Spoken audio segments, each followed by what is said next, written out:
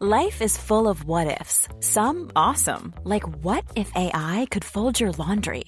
And some, well, less awesome, like what if you have unexpected medical costs?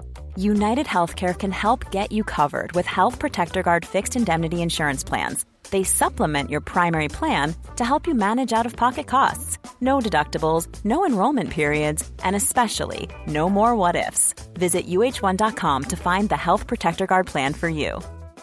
Wow. Nice. Yeah. What you're hearing are the sounds of people everywhere putting on Bombas socks, underwear, and T-shirts made from absurdly soft materials that feel like plush clouds. Yeah, that plush. And the best part? For every item you purchase, Bombas donates another to someone facing homelessness. Bombas. Big comfort for everyone. Go to bombas.com/ACAST and use code ACAST for 20% off your first purchase. That's bombas.com/ACAST. Code ACAST. There's never been a faster or easier way to start your weight loss journey than with PlushCare. PlushCare accepts most insurance plans and gives you online access to board-certified physicians who can prescribe FDA-approved weight loss medications like Wegovy and Zepbound for those who qualify. Take charge of your health and speak with a board-certified physician about a weight loss plan that's right for you. Get started today at plushcare.com/weight loss. That's plushcare.com/weight loss. plushcare.com/weight loss.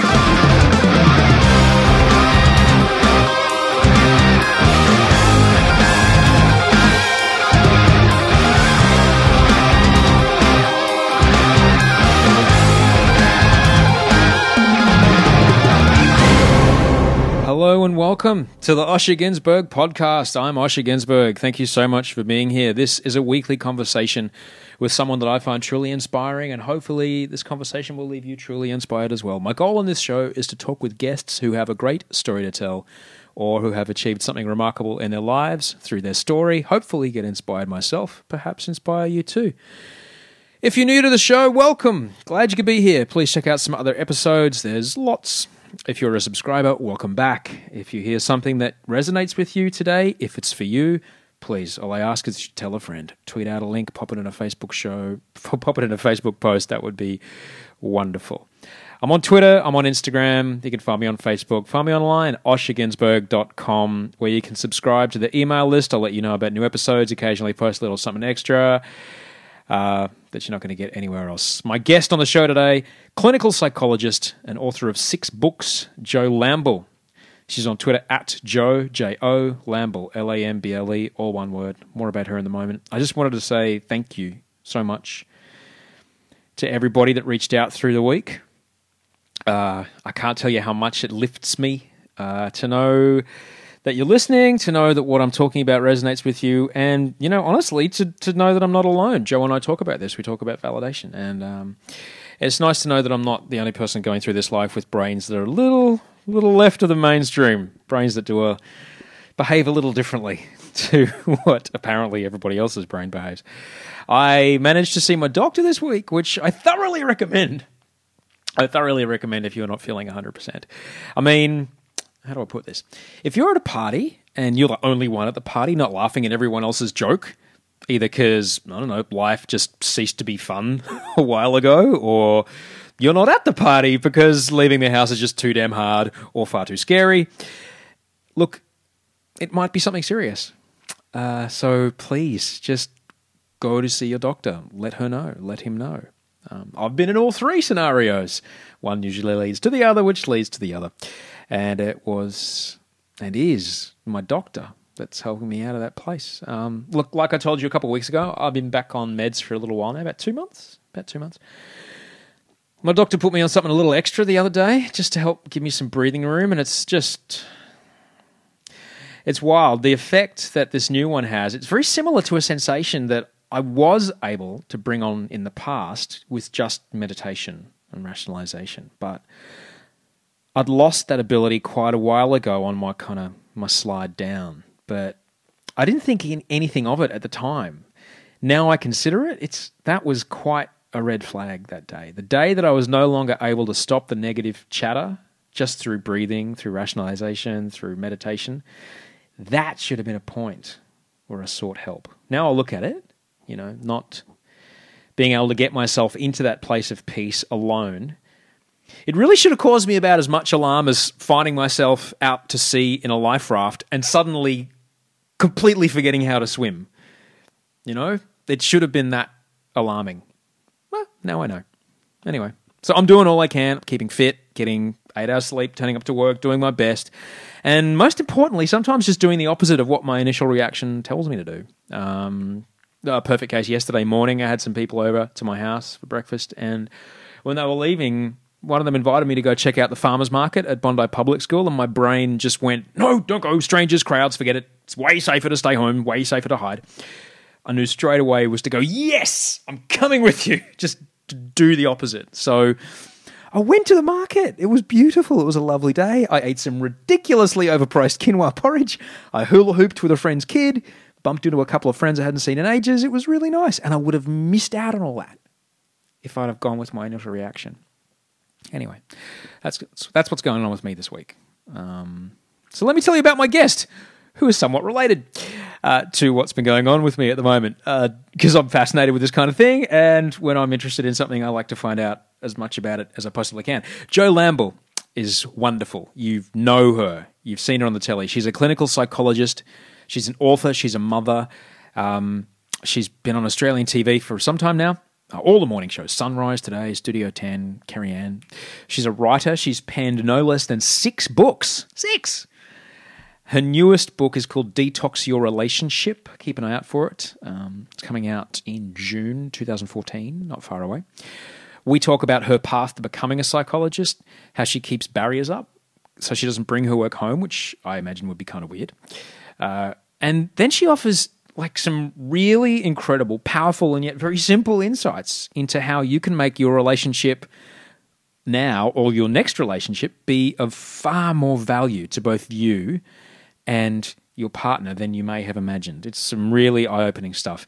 Follow her on Twitter. I ask kindly that if you hear something that you like, just let her know. At Jo Lamble, JoLamble. Just let her know you heard this and you dug it, and just link back to the show. Just click share in the podcast app you're using, or just put osherginsberg.com. So let's do this. Enjoy this. It's a lovely morning's chat while I do my laundry with Jo Lamble.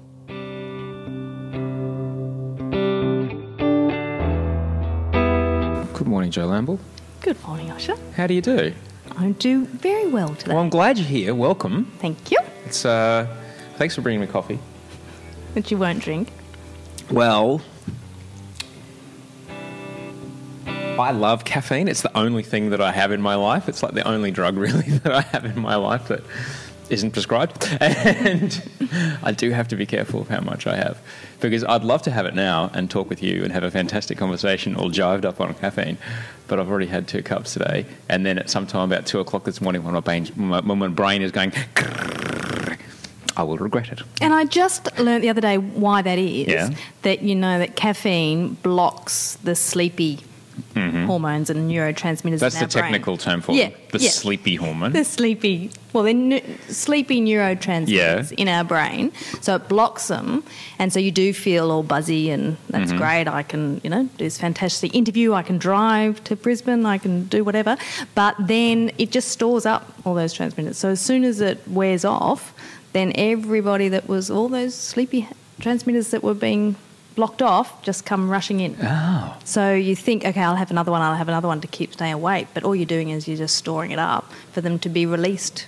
And that's why you crash?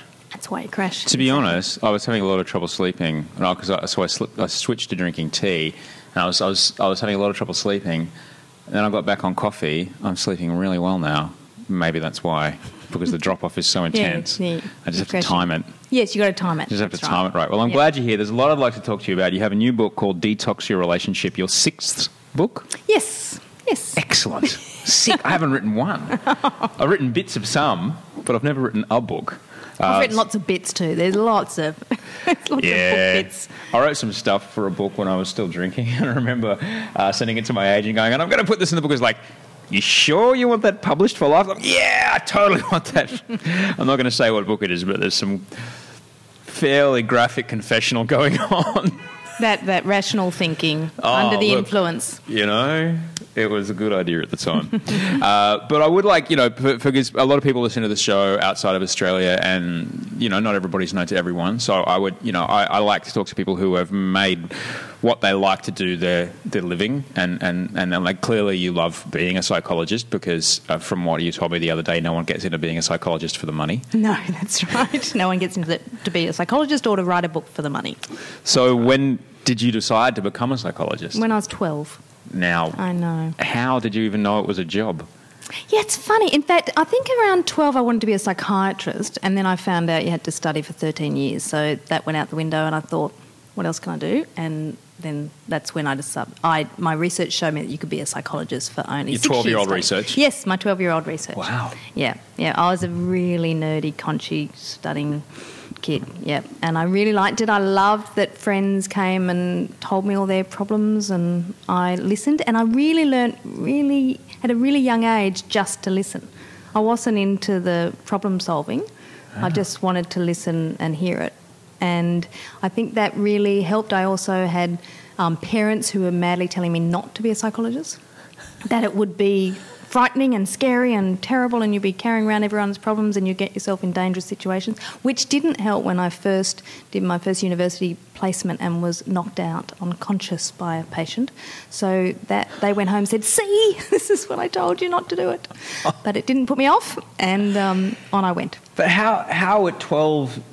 I mean, I knew at 12 that I knew I was going to be on stage in some way. I knew pretty sure that I wanted to be some kind of on-stage look-at-me job, which I ended up getting for not the right reasons. But how did you know psychologist? How did you know that was the most effective way for you to help people? It's a really good question. I don't know. I just learn early the power of listening. Perhaps it was my parents, perhaps that they were good role models on how to listen. So I just found that really hard. I just remember so clearly coming home from school every afternoon, and my mum was a kindy teacher, so she could get home from work around the same time we got home from school, and we just used to sit there having a cup of tea just talking about our days. And I just loved it, and I thought, wow, what a great job if you could just sit there with a cup of coffee or a cup of tea and just listen to people. So, yeah, it just stuck, and I never wavered. I mean, it's really, really lucky to know that so young, to go through school thinking, right, this is the score I need to get into university, this is what I need to do to get into, postgraduate study, and this is the job I want. And I have never wavered from loving that job. That's very lucky. Do you think more people know but they don't realise they know what they want to do? Yeah. I think a lot of people have an idea what they want to do, but they're too scared to give it a voice, or they're too scared to tell anyone, because a lot of people have a fear of failure. And a fear of failure doesn't mean that you don't fail. It means you try and set yourself up to fail so you can be in control of that failure. So people often sabotage things by saying, okay, I procrastination, perfect example. I won't study for that exam or do that assignment until the very last minute, because if I don't succeed, I know why. Okay, so it's the same with careers, that people think, oh gosh, I'd love to be on stage, or I'd love to write a book, or be an environmentalist or psychologist, whatever it is, but I don't know if I'll try, because if I don't get that dream, then that's going to feel worse. So I might not try that hard at school, or I might not try that hard at work, and then at least I'm in control of my destiny. We're really weird creatures in that we can sabotage so easily. Doesn't sound like a conscious decision, though. It sounds like a subconscious decision. Yeah, and lots of these decisions that we make at a very young age are subconscious. We have these really strong defences, ways of protecting ourselves from all sorts of fears. You think about, the people who've had the most horrendous abuse or trauma, they learn really early on clever ways to protect themselves by dissociating. It's a very common one, where they escape from their own bodies and minds, and so they're outside themselves looking in. What a clever way the brain has to protect themselves from that pain. But of course, a lot of these defences down the track cause problems, because in that case you might then go on to develop a dissociative identity disorder, which is multiple personality, we used to call it.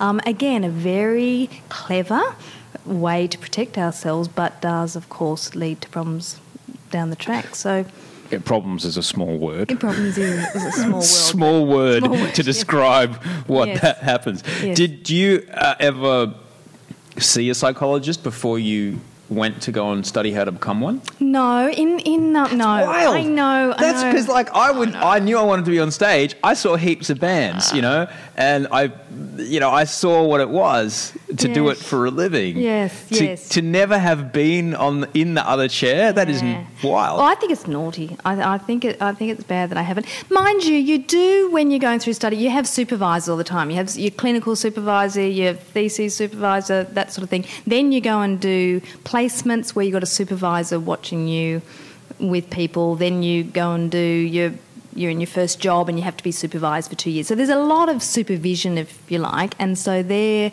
opportunities. I know when I was finishing my clinical masters on my last placement, my father died, and we were very close, and it was just horrendously distressing, and I know that all my supervision at that stage was about my own grief, right, not about the clients that I was seeing. So, I like to think in the way I have had I've had a lot of help, and still today I still meet regularly with my peers that we talk about our clients, but we also talk about what's going on for ourselves. Yeah, I could imagine boundaries is a skill you'd need very, very robustly in your arsenal to do your job.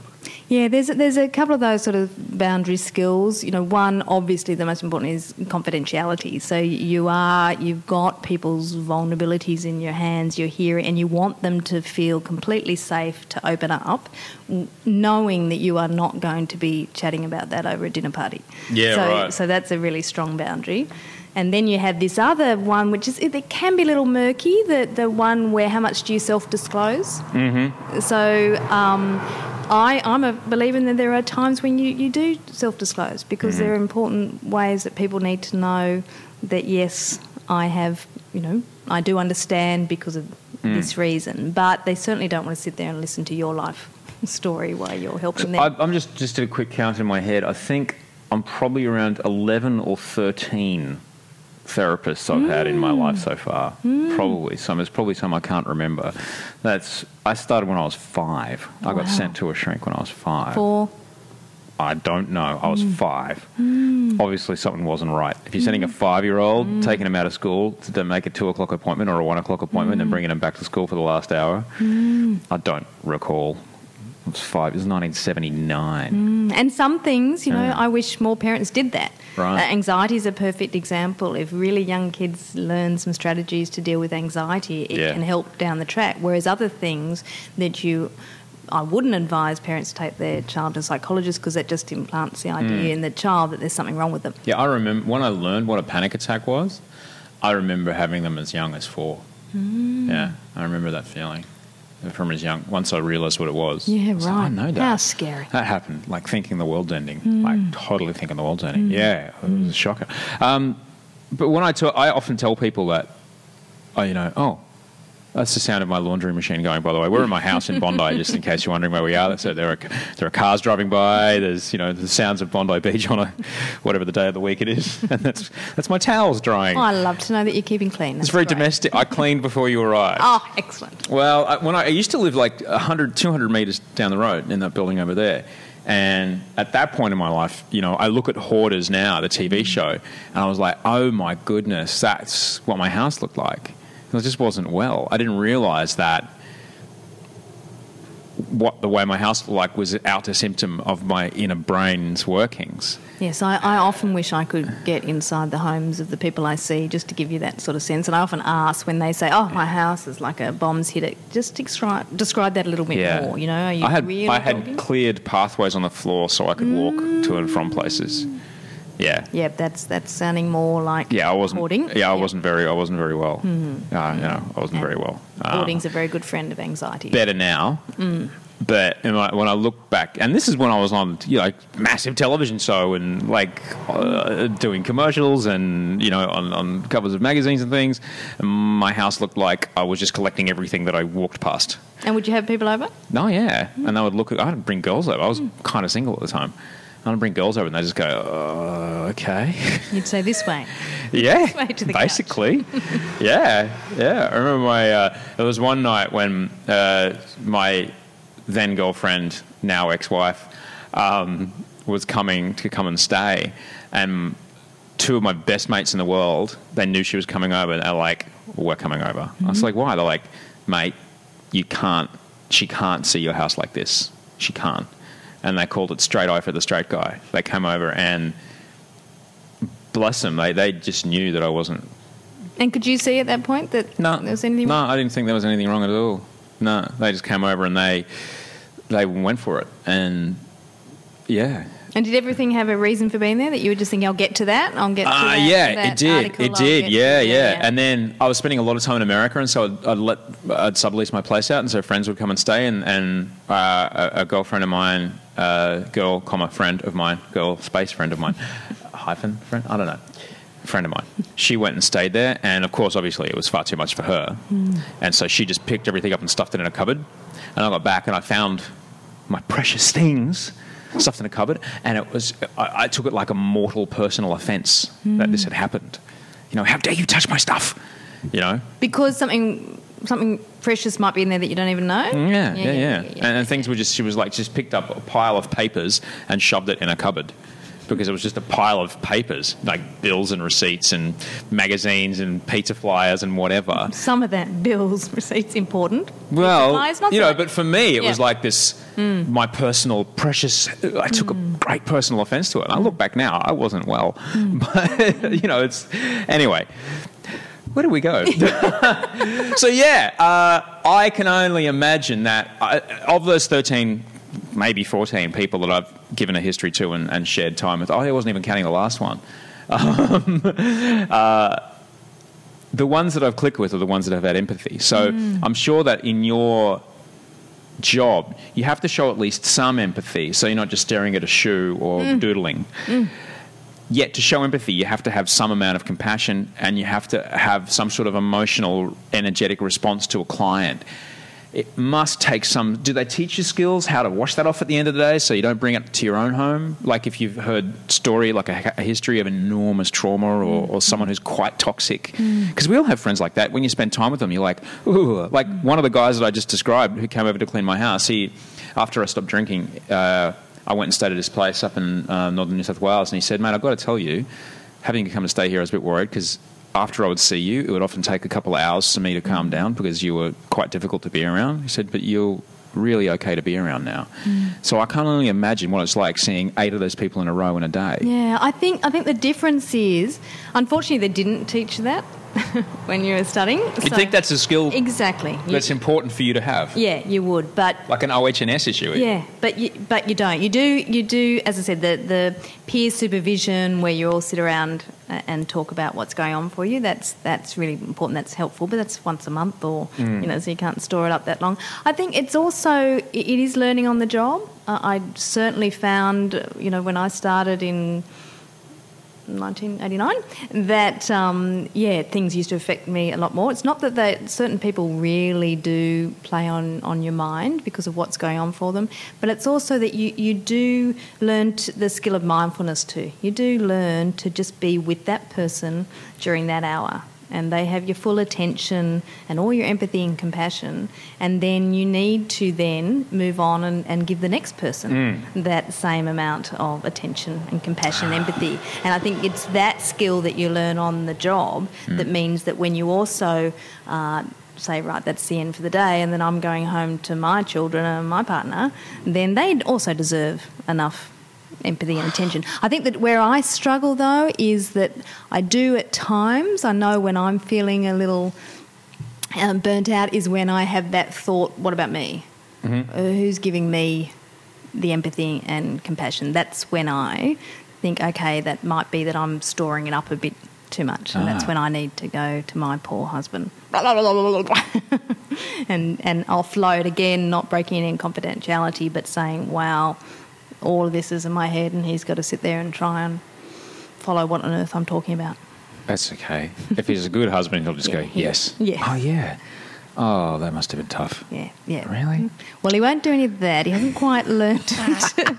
But he does. He's a good listener. Yeah. And I think the best thing he does is he's just very affectionate. So he will just, by touch or cuddle or a hug, just know that you're loved. And I think that is, in my case, what I need, because I've had enough talking. So yeah,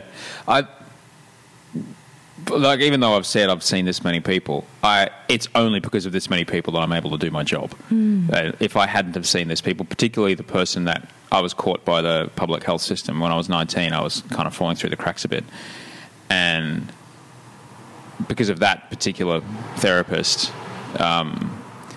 she kind of talked me out of the isolated down. I just didn't speak to anybody. I was hid in my house. It was a very, very weird time of my life. Because of that person, I am who I am today, gratefully so. But if I hadn't been caught by that person, I can't even imagine where I would be today. So yes, it sounds like I've had a lot of work, but I'm only here because of a lot of work. So, but when I tell people how valuable this has been to me, because I saw the road I was going down, they're all a bit, I could never tell people my secrets. I could never tell someone my secrets. What would you say to someone who's listening that is afraid of having this kind of intimate, open conversation with a therapist? Well, firstly, of course, you and I totally understand that. It is a really scary thought because, it's that vulnerability, to show your vulnerability. If you're going through life with half a mask on to protect yourself so nobody can touch that deep hurt, then of course that's a really scary thing. But all I would say is just give it a go. Just go for one session. Don't try and get your head around the whole idea of therapy and long term and digging deep and understanding. Just go along and talk, because often if you've got a good person, you can often sense that on the phone with somebody. Then often it only just takes that first hour for them to just feel the benefits straight away, to feel this objective person who's not going to be affected by what you say, like their partner might be or their friends or family, but also can know how to show that compassion and empathy, and they feel that it's such a magical feeling when someone not just empathises but they validate you, and that's what's really important. And validation is along the lines of, well, gosh, no wonder you're struggling. That sounds like you've got a hell of a lot on your plate. And just something like that, without someone saying, well, come on, life goes on, or chin up, or you should be grateful for this, or what about that? What about me? I know how you feel because I've got that too, which is what the rest of your often friends and family do. To see the difference of that, it's pretty powerful. And they normally come back. I also tell people that it's okay to shop around. Definitely. It's like any service. Yeah. Absolutely. That's without doubt. And I always say to someone, just go along once. Don't commit to that, and then just see. Somebody said to me yesterday, a client, they were looking for they see me as an individual, so they can't see me as a couples counsellor as well, and they were shopping around for a couples counsellor, and this person they rang, and they said on their website they sounded really good, but the person said, you need to commit up front now to coming in weekly for, I think it was 3 or 4 months. And they hadn't even had a session. They hadn't even known if they can strike up a rapport, the way they're working. Of course, they said, well, no thanks. I said, well, okay. And the therapist said, okay, well, clearly you're not committed or you're not ready to the process. Pardon? Why is that the case? Nowhere else in life do we just accept a service ongoing until we've tried We've all got a mortgage, but come on, that's sorting out. It doesn't work like a gym membership, mate. Yeah, that's right. Well, that's a good thing. Did he make them pay up front as well? I didn't get that. It was maybe they did. That's I think you ridiculous. often, that sort of place, often you do need to hand over your credit card. Oh, so they can just yeah. But no, you're quite right. Lots of people shop around, and so you should. And there's lots of people that I see, and I can tell, and they can tell. It's not working. It's not working. Yeah. So you then recommend. You know who I think would really suit you, and you do. You recommend strongly someone else. Yeah, that's important. So you've written, most of your books are about relationships, boys and girls, boys and boys, girls and girls. Mm-hmm. Occasionally parents and children. What are, I'm interested, so as far as like an individual goes, there are certain things like, hang on, I'm the only person in my group of friends who seems to be worried about this, or I'm the only person that I know that is not having a good time at this party. Maybe something's up with how I'm perceiving things. So I know that's some of my triggers. But what about when it's two of you? What about when you're in a relationship? What are some early signs because that something might be amiss in a relationship, a romantic relationship? Yeah. I would say, and tell me if this makes sense, but if you think this relationship's not bringing out the best in you, mm-hmm. that's a really worrying sign. So I don't believe that when we're in a relationship we are two halves of one whole. You are still two individuals who are just choosing to be together. You hear that in wedding vows all the damn time. There's jewellery designed around it. Hate it. Because it's as if you lose half yourself and you mould into one. And I think that, we can talk about that too, in the dangers of losing half yourself in a relationship. But if you think about these two individuals who are choosing to be together, if when you're with this person you are becoming insecure for the first time, or really jealous, or you're fighting a lot, or you're really angry or irritable, or you've become, I don't know, really unhealthy physically, or you're feeling lazier than you ever have, or more stressed, then you think, well, I'm not normally like this in a relationship. Why am I thinking of checking this person's phone? Why am I snooping around on this person? Really, to me, think, stop it. Instead of blaming what's this person doing or what needs to change, just think, I don't think I like who I'm becoming here. And if you get that sense, then it's really time to stop and review that relationship. So the book title is pretty full on. Detox your relationship. Well, it's very on trend. It is, detox but it implies stuff. that relationships can be full of toxic things. It can, and that's true. And so what kind of toxic things are we talking about? Well, the other way of looking at it is if, these toxins can be ruining a perfectly good relationship. Mm-hmm. And that's the idea. I really believe, unless, there are certain things that are deal breakers, obviously, if there's domestic violence, if, that there's things that you can't fix within that relationship. But so many relationships can be saved and can be strengthened. Even good relationships can become stronger if you take some of these toxins away. And some of these toxins include that, some of them are a lack of something, so lack of empathy. If there is no empathy and understanding and validation, then, as I said, you might have a good relationship, but over time you're going to feel, if I couldn't come home and receive that empathy, or my partner couldn't get it from me, then you just drift apart.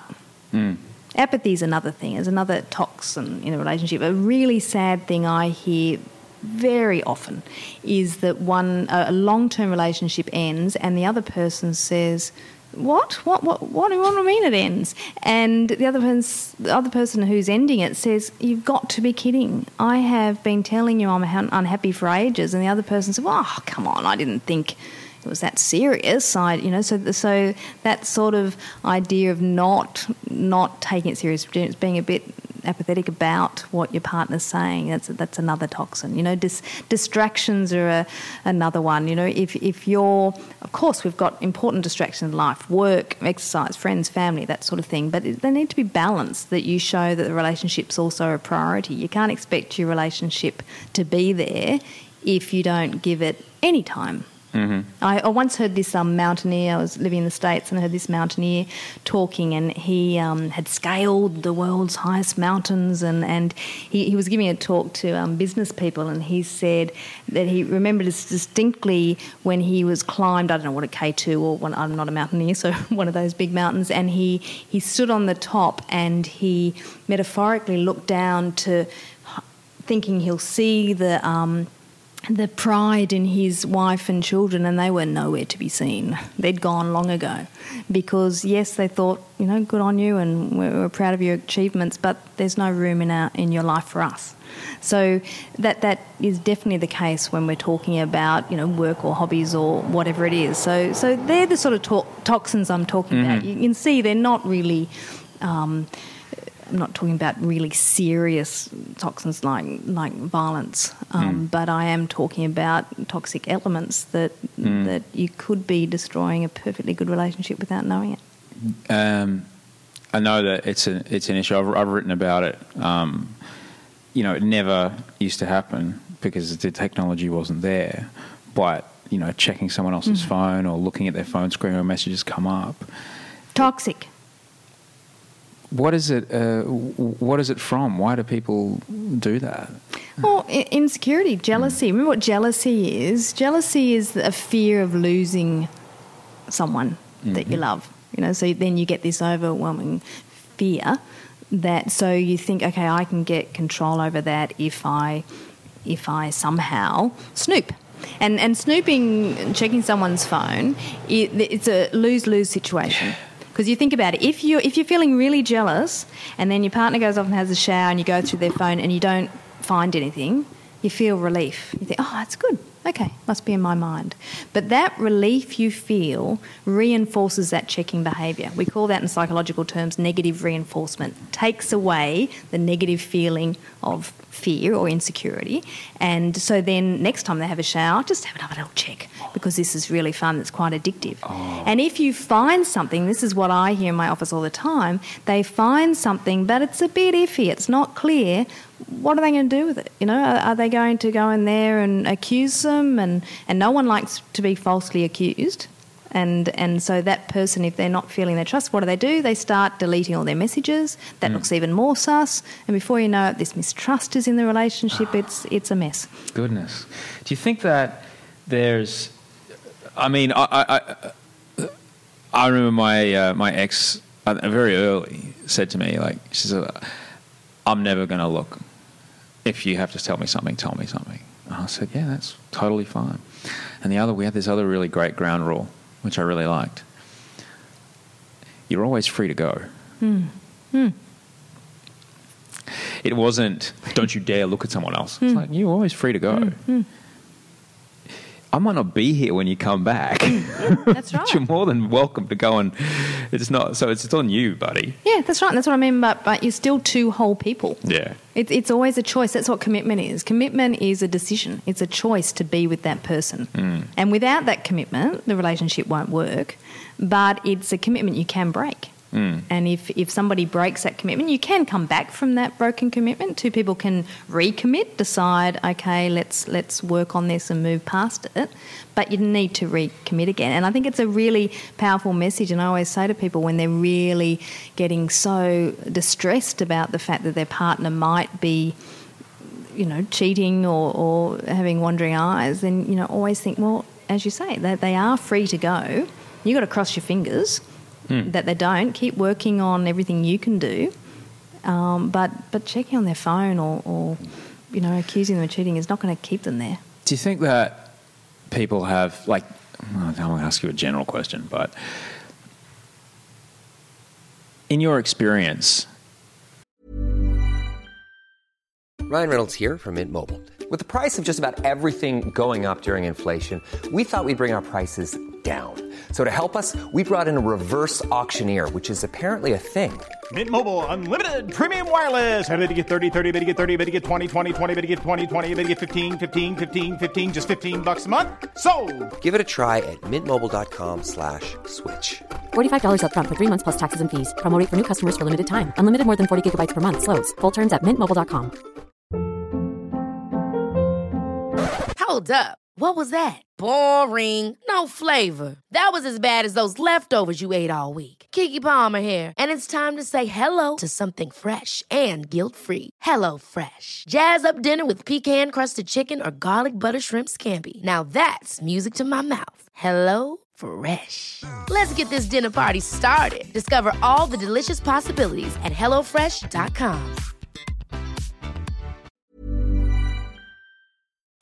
Do people have realistic expectations of relationships, or do they come to your office and you have to say, okay, so you've seen what happens on the telly, here's what it's really about?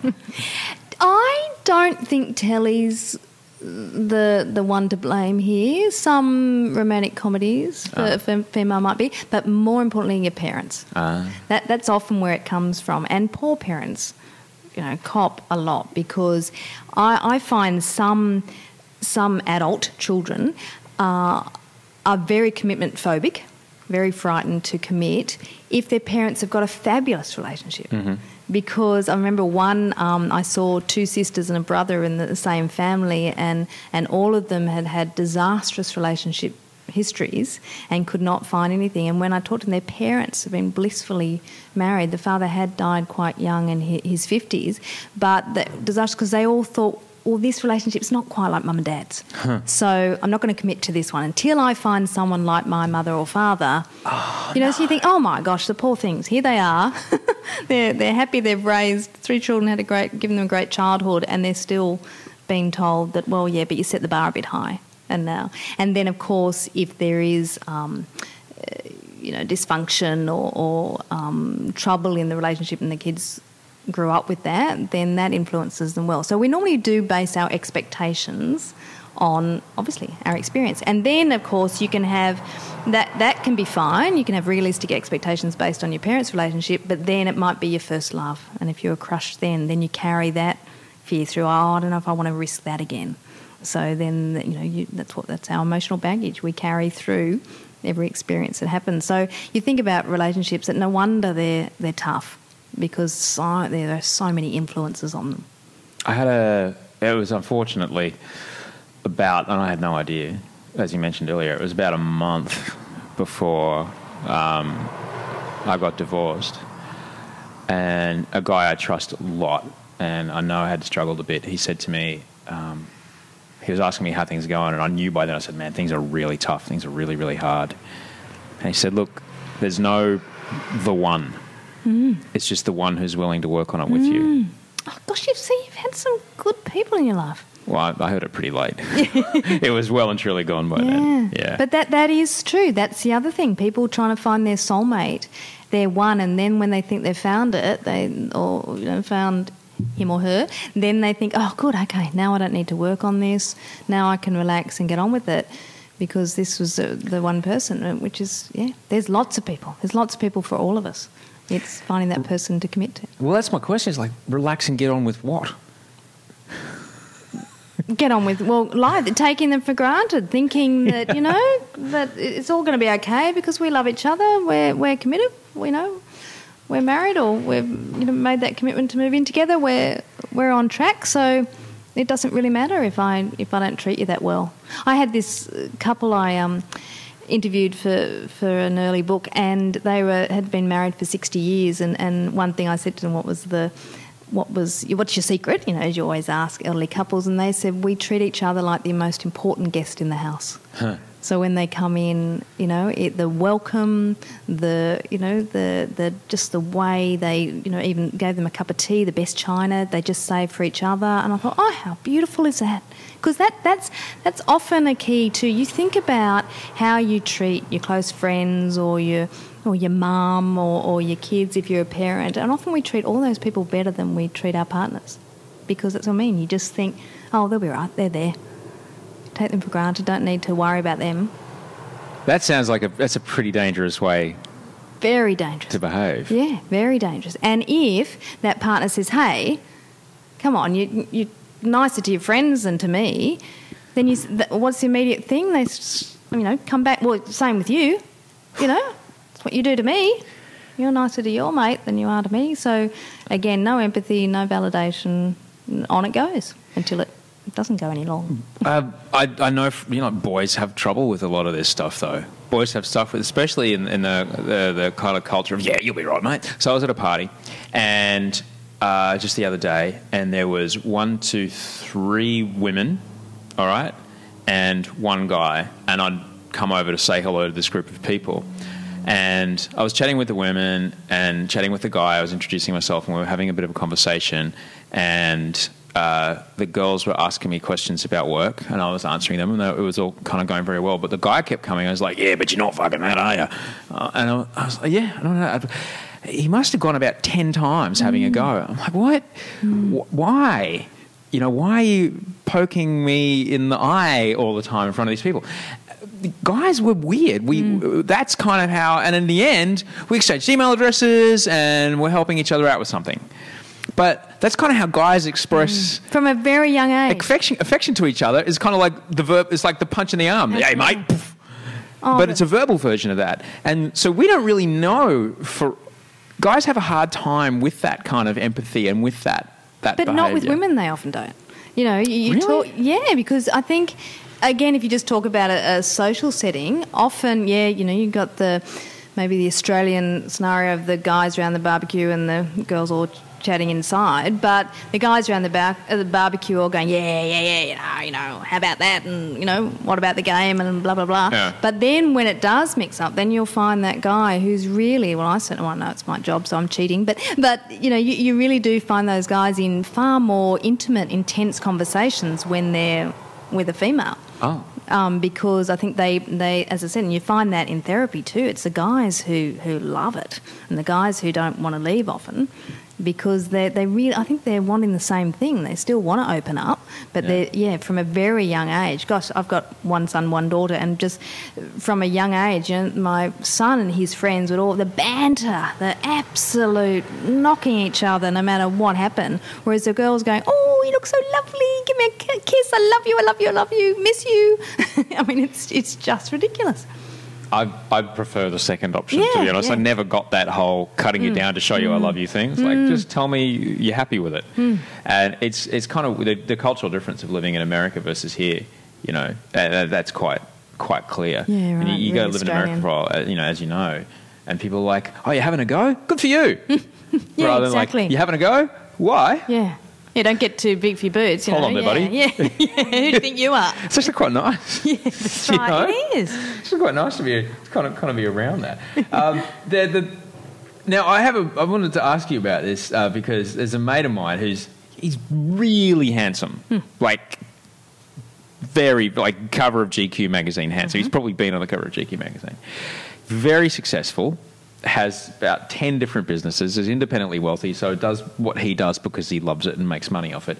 Can't make a relationship last past 90 days. From his choice or? His choice. Oh, he can't get past 90 days. And I know that once that first 6 weeks of just like, wow, and it's that amazing kind of early kind of the sex is great and everything sounds like the Burt Bacharach songs, and the look of love. It's like... He's got it. Oh, yeah. And then you start slipping off the edge of that and you're into kind of routine. Like that bubble burst. Yeah. That's a really tricky part, isn't it? It is, and I think that's why, often the beautiful people have a lot of trouble, and the same as kids who are really successful when they're young have a lot of trouble, because you think if you've got all that attention, it is addictive. It does inflate the self-esteem, but only on that very superficial level, so that when you're in a relationship, or in the case if it's career success. When you just get back into the mundane, everyday life stage of a relationship or career, then you're quick to experience boredom and have that urge, that compulsion to go and get that hit again, that hit of the attention and new love and that, bubble when, it's just so the only thing you think about day and night. Yeah. So I often, if you can, a slow build, a slow start to a relationship often goes a distance more than something that's just complete fireworks from the start. That's not really the Australian way, though, is it? People in the States ask how, because I hate dating. I hate internet dating. Oh, we can talk about that later. I can't stand it. And they say, well, how's it work in Australia? It's like, well, you meet someone at a pub on Friday night, go home, you shag, you find her out on a Saturday night, she stays over, you go to the markets on a Sunday, you drop her work on Monday, you're dating by Wednesday. That's it. You're full time. Next weekend, she stays over the whole time and leaves an extra toothbrush in your bathroom. So, see, the problem with that picture is, as I said before, commitment is a decision. Yeah. And if there's never a decision, I mean, I'm not saying you have to make that decision in the first week or, even in the first year if you don't want to, but if a decision's never made, then, and that commitment's never there, then the relationship's going to be vulnerable. Because people have normally got one foot out the door thinking it's always just testing. We'll see how this goes. That sort of sentiment, we'll see how this goes for as long. Oh, it's going quite well. It's still going quite well. That's good, so I'm still here. But that's very different to, building up to a point, wow, let's have that really difficult conversation or 10 about whether we're going to make a go of this. What are some ways that you can identify... What are some ways that you can get through that bubble moment? Well, you got to enjoy the bubble moment. I mean, that's the thing. Really, give yourselves over to the bubble moment. You really do want to say to your friends and family, sorry, I'm not going to have much time. I've met this amazing person.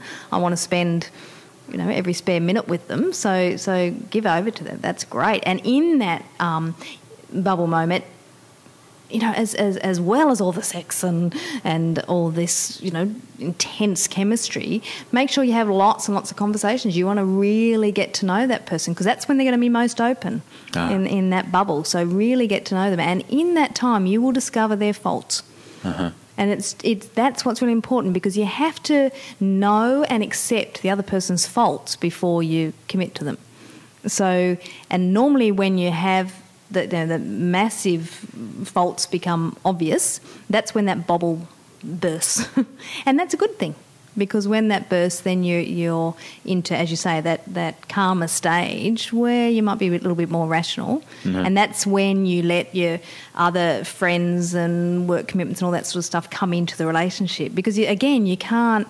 That's why holiday romances, you shouldn't make a decision when you met them on holidays. You should enjoy it, great. Even if that holiday is for a year, great, do that. But then you've got to road test in real life. You've got to come back and let them see how you are with your friends and family, see how they are with theirs, see how they treat a wait staff, the wait staff in a cafe, see how they balance work and life, see all of those things, and that's when you'll discover what they're really like, and that's when you can make an informed decision about whether you can work on this relationship.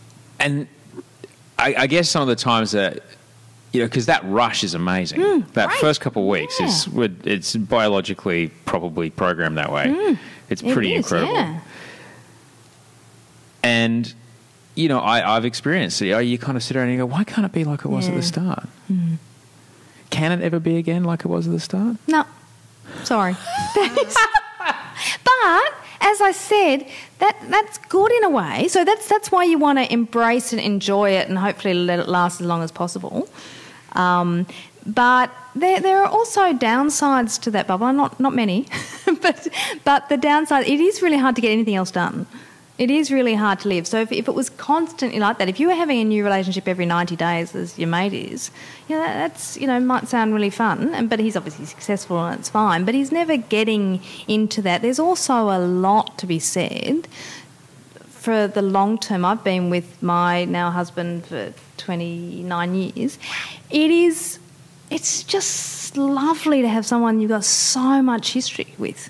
It's just that level of comfort, and that you can sit and reminisce. I mean, that's you miss out on that stuff if you're in the bubble the whole time. Yeah. What about when you're in that kind of routine phase? When you're in that, when the relationship becomes far more practical, and it's more about who's cooking. Yeah. Can you give where are your spare keys? I've got to move the car. Did you drop that thing off? Oh, my God. Oh, Barry's got the thing. Did you lend that? Oh, my drill is at Jennifer's house. Do you want me to go over there? Okay, I'll come back. There's none of the stuff that started it. And the relationship doesn't look a thing like it did at the beginning. What are some ways that you can kind of, I don't want to use the word spark. What is some use the word that you can add value? Okay, why don't you think about changing when that spark moves into more intimacy. Mm-hmm. Okay, so intimacy means sharing.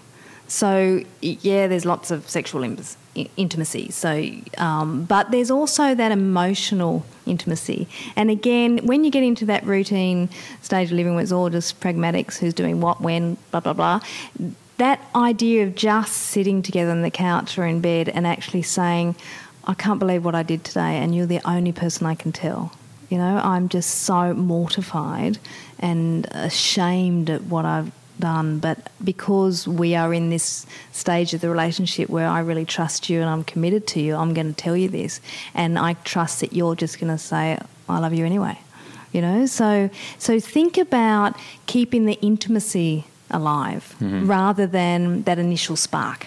Initial spark is hard to keep alive. Some people have it burning. Normally people have it burning throughout, have it pretty rocky relationships, you know, really fiery fights and great make-up sex. And don't think that if people fight a lot it means a bad relationship. Not at all. There's plenty of good relationships where people fight a lot, obviously not violently, fight a lot, and there's people who never fight. You know, they can all have strong relationships. It's just whatever dynamic you have. But that intimacy, vulnerability it really brings you closer. The other key, make sure that if you have any good news in your day, it's your partner you tell first. Don't ring your mate, your girlfriend, your mum, your dad, your grandma. You know, ring your partner. Tell them, save it up. If you see someone else first, you think you're bursting with this news, I've just got this gig or whatever. Don't tell anyone else then. Not a text. Not a text. Well, no, a text is, I've got some exciting news, you know.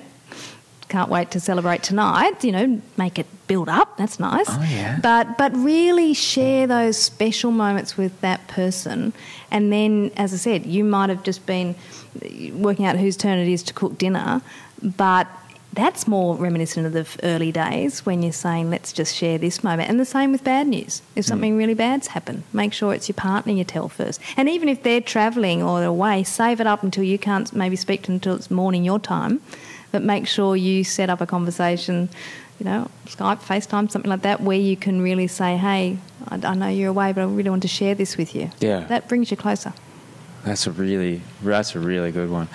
And what about, this is the other thing I kind of wanted to ask you, because, you know, it came up at dinner last night. I was at dinner with some friends who were, some of it I haven't seen in a while, but you get the complaint, and I know, you know,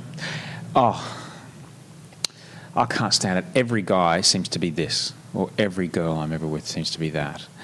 At what point, you know, what would you say to people who have that complaint that every guy has this, like a similar trait, or every relationship I'm in is the same? Well, you may be the common denominator. Right. Yeah, that you might think I'm either attracted to this similar person, which is often the case. We are often attracted to the same type of person, or it may be that is one thing that you're, you know, pretty, you know, hyper vigilant about. You're on the lookout for that particular trait, so you see it, whereas someone else it wouldn't even bug. That's often the case. What we complain about in our relationships, if you complain a bit to friends, they'll say, "Gosh, I wish I had that." Well, so your partner's really anal and wants to clean up all the time. Gosh, I wish I had a tiny bit of that. My partner won't do anything. And that's often the case. Oh, gosh, what do you mean your partner rings you all day? I wish my partner would ring me once. You know, so I think complaints are okay. I don't think it's great to really air your dirty laundry too much, because, again, what that does is if the more you go outside the relationship for stuff, you know, whether it's, as I said, sharing that special news or complaining about your partner, then the less the relationship has that in it. So does that make sense? So then when you come home, all you've got to talk about is whose turn it is to cook or wash up. Whereas if you say, listen, this is really getting me down and I wish we could do something about this, and you've just shared it with them, then again, there are ways to keep, as I keep coming back to that, they keep that intimacy there. Whereas if you're getting those needs met by your mates or your girlfriends or your mum, then the relationship just becomes practical. Yeah, exactly. And you don't have much need for it. Someone to share the rent with. Yeah, that's right. Flatmates. Oh, man. Sad. Yeah. Wow, that's really interesting that you say that. So some people might counter it by saying, but I love my mates, I love my girlfriends, I love the relationship with my mum. What would you say to that? Great. I mean, that's the other thing. When I keep saying, yes, you're two individuals, and that those two individuals need to have their own interests. I think if you're so dependent on each other for everything, so I'm saying keep the most intimate things for each other, but then have lots of things that you share with your friends and your family, because that's great. Because if you think about that too, I'm going away with a girlfriend tomorrow for the weekend. We're going to have in Melbourne. We're going to have a great time. We do it once a year, and that's really good for my relationship at home, because I'm going away. I'm going to have a great time, lots of laughs, come back and be refreshed and have some funny stories to tell. You know, that's really good. So it's not that you don't have those friends and family. In fact, without those external interests, then it's the opposite. The relationships carrying everything, and that person has to be everything to you. They have to be every friend, your best friend, your lover, your flatmate, everything, and that can weigh that relationship down. So I'm talking about the most intimate things.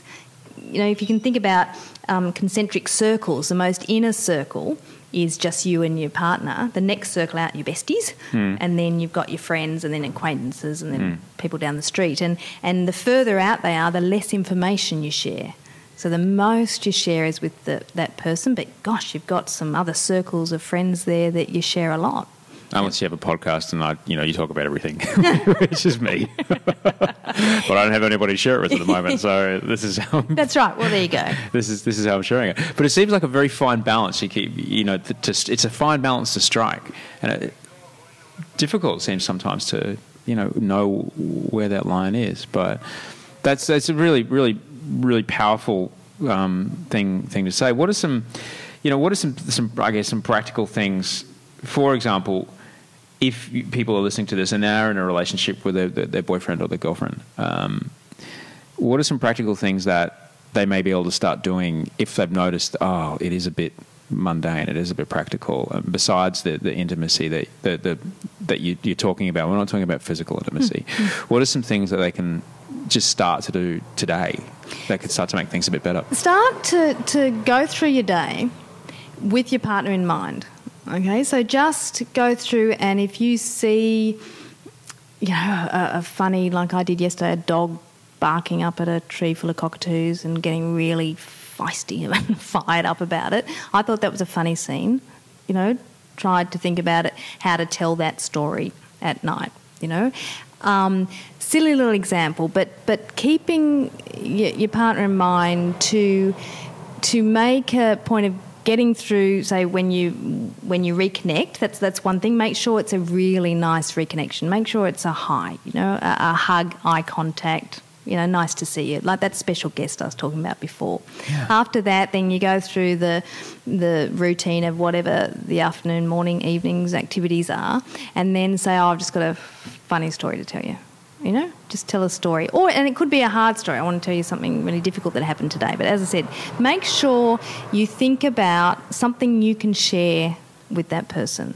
I promise you, if you made a commitment to do that every time you reconnect, and even if that's after a week apart, a month apart, for whatever reason, if you saved up some stories rather than, thank goodness you are here, because seriously, I'm sick of doing all of this with the kids, or I need you to fix all this, or, I'm the only one doing this and you're arguing over the chores. then no one's in the mood for sharing anything, and the problem starts. So what about in this world where, you know, someone would have taken a photo of that dog and the cockatoo and put it on Facebook a minute later going, oh my God, look what just happened. Yes. And do you know, when I seriously was, and I did have my phone with me, and that is a real problem, isn't it? And you really are thinking, I could just take a video of this. This is really funny.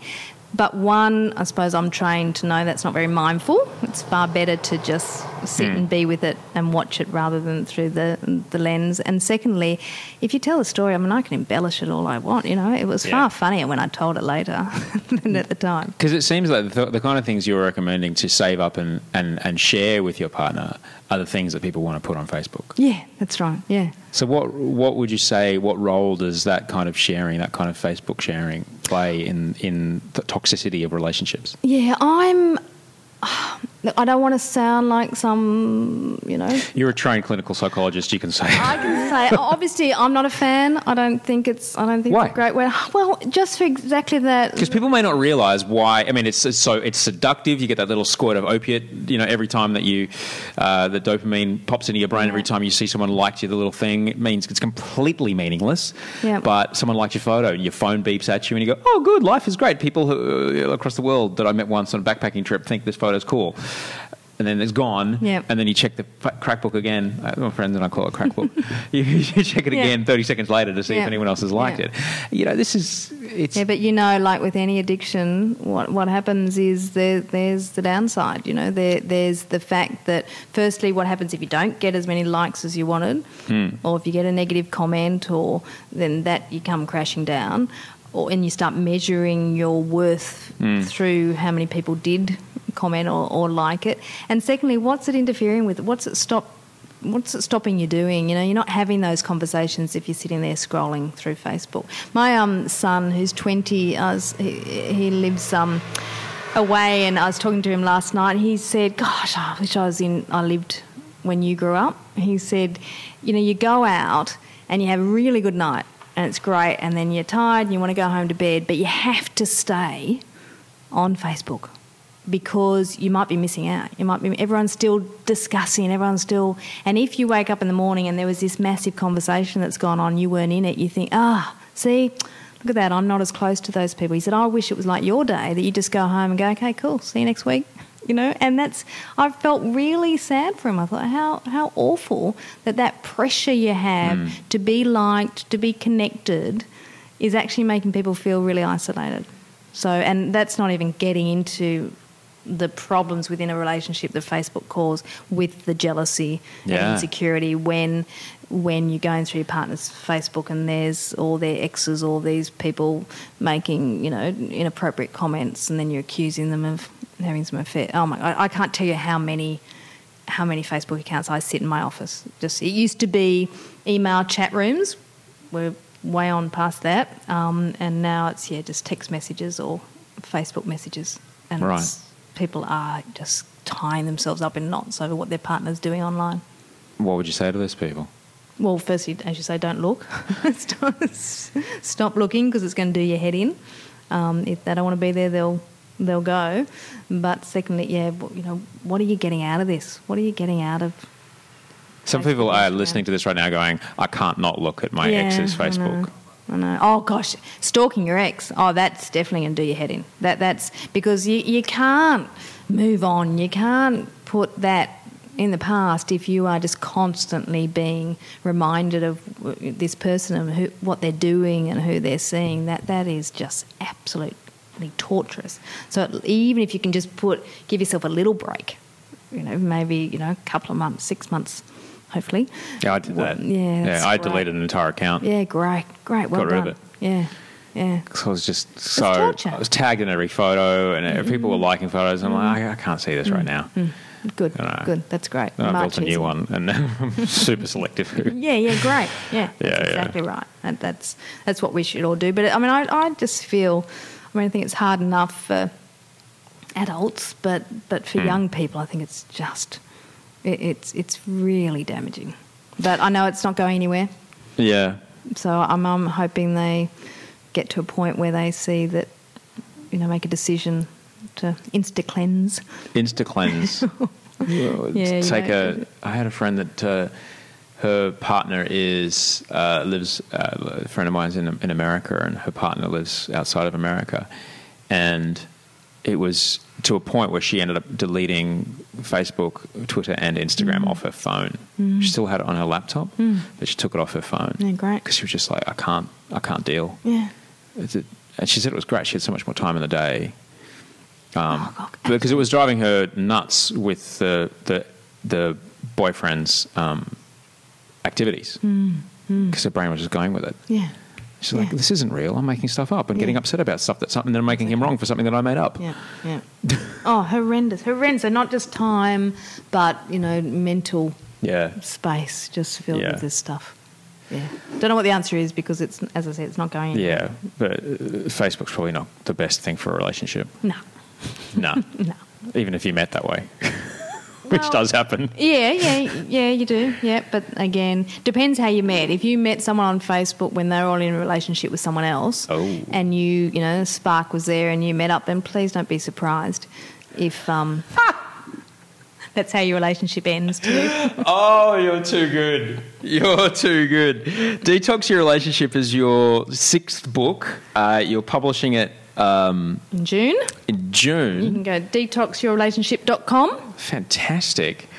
I'm glad we talked about some symptoms earlier on, because a lot of people may not realise that those are a factor. They're really good, and I'm glad we talked about ways to kind of remedy that. You've offered some really very practical, and I didn't expect what you just said as a way to work it out. It sounds very simple, and I kind of wish that I'd met you 5 years ago.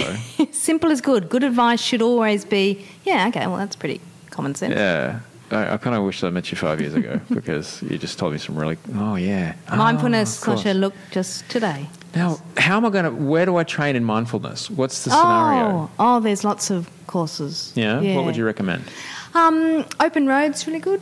Open Road mindfulness, it's good to do a course, an 8-week course, that sort of thing. It's pretty confronting for a lot of people because, when you're quietening your mind and focusing, it's amazing what other things flood in. But it's such... I know it's such a buzzword at the moment, but I think the West is really catching up with the East and discovering, they've got some pretty cool ways of looking at things. There's something going on there. Yeah, there's something going on. All right, I'm going to have to figure that out. Detoxyourrelationship.com. Go there. Can you pre-order the book? Not sure, but you can go. You can go then. Put yourself on a list. You can get on the mailing list, and you'll know when it's out. Yeah. It's coming out as an ebook. Is it coming out as a physical? No. I love it. Look at you, future. No. I am happening. You are the total future. This is fantastic. I'm so grateful you could come on. Great to have a chat. It'd be lovely to do this again. Sure. You're tops. Thank you, Jo. See ya. That's Jo Lamble. You can find her on Twitter at JOLAMBLE, at Jo Lamble. If you like the show, just reach down to your phone right now, pull it out of your pocket, or however you're listening to this, hit share, and just share this out. Just tell a friend about the show. That's the only marketing I do, and that means the world to me. If you liked what she and I were talking about, if you liked what Jo and I were talking about, I do have another podcast called Let Me Tell You Something. That's with Natalia Perez. She and I talk about relationships. You can find us in the iTunes store. Thank you for being here. Thanks for listening. Thanks for being in touch. Thanks to everybody that reaches out. It really means a lot. If you do want to get in touch, just subscribe to the mailing list and write back to me there. I read them all. I write back to pretty much all of them too. So have a good week. I wish you good mental hygiene. And honestly, I haven't left you with a song for a while, but since Jo and I talked, I've kind of had this song stuck in my head. So let's go out with this. It's one of the most wonderful love songs ever recorded. It's about those, because she and I talked about the bubble a lot, and this song is just all about the bubble. It's those magical first 6 weeks of a relationship where all the neurons and pheromones are firing. Burt Bacharach wrote this feature. It's a Dusty Springfield singing it. Think of your lover when you listen to this. And when you see them next, like Jo says, just greet them like the most important person in the world. Sleep well. Dream of beautiful things. And I'll talk to you next week. The look of love is in your eyes. A look your smile can't disguise. the look of love. It's saying so much more than just words could ever say. And what my heart has heard, well, it takes my breath away. I can hardly wait to hold you, feel my arms around you. How long I have waited just to love you. Now that I've found you, you've got the look of love. It's on your face, the look that time can't erase. Be mine tonight. Let this be just the start of so many nights like this. Let's take a lover's vow and then seal it with a kiss. I can hardly wait to hold you, feel my arms around you.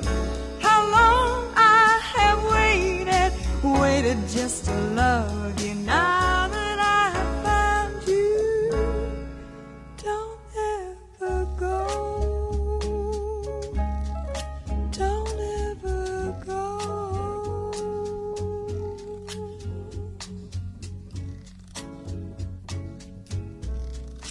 I love you so.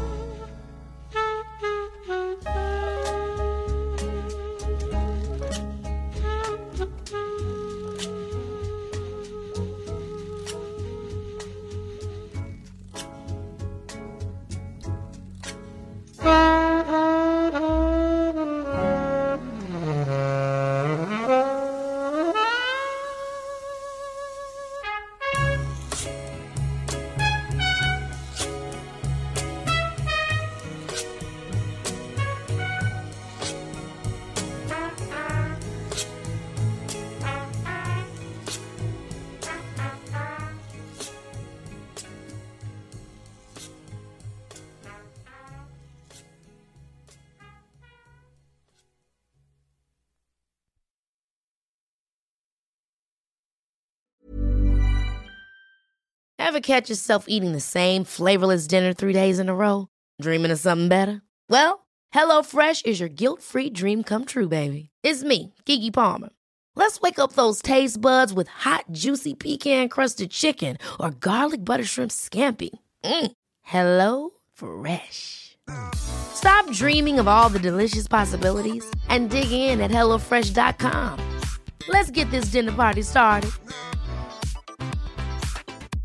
Hey, it's Paige DeSorbo from Giggly Squad. High quality fashion without the price tag. Say hello to Quince. I'm snagging high-end essentials like cozy cashmere sweaters, sleek leather jackets, fine jewelry, and so much more. With Quince being 50 to 80% less than similar brands. And they partner with factories that prioritize safe, ethical, and responsible manufacturing. I love that. Luxury quality within reach. Go to quince.com/style to get free shipping and 365-day returns on your next order. Quince.com/style. Save big money on plant protection supplies. Now at Menards. Defend your garden with Triazicide Insect Killer. Its fast-acting formula protects lawns, vegetables, and many other plants. It kills more than 260 insects by contact, above and below ground. Choose from ready to spray, concentrate, or granular. Save big money on Triazicide Insect Killer at Menards. And check out our weekly flyer on Menards.com for all the great deals happening now. Save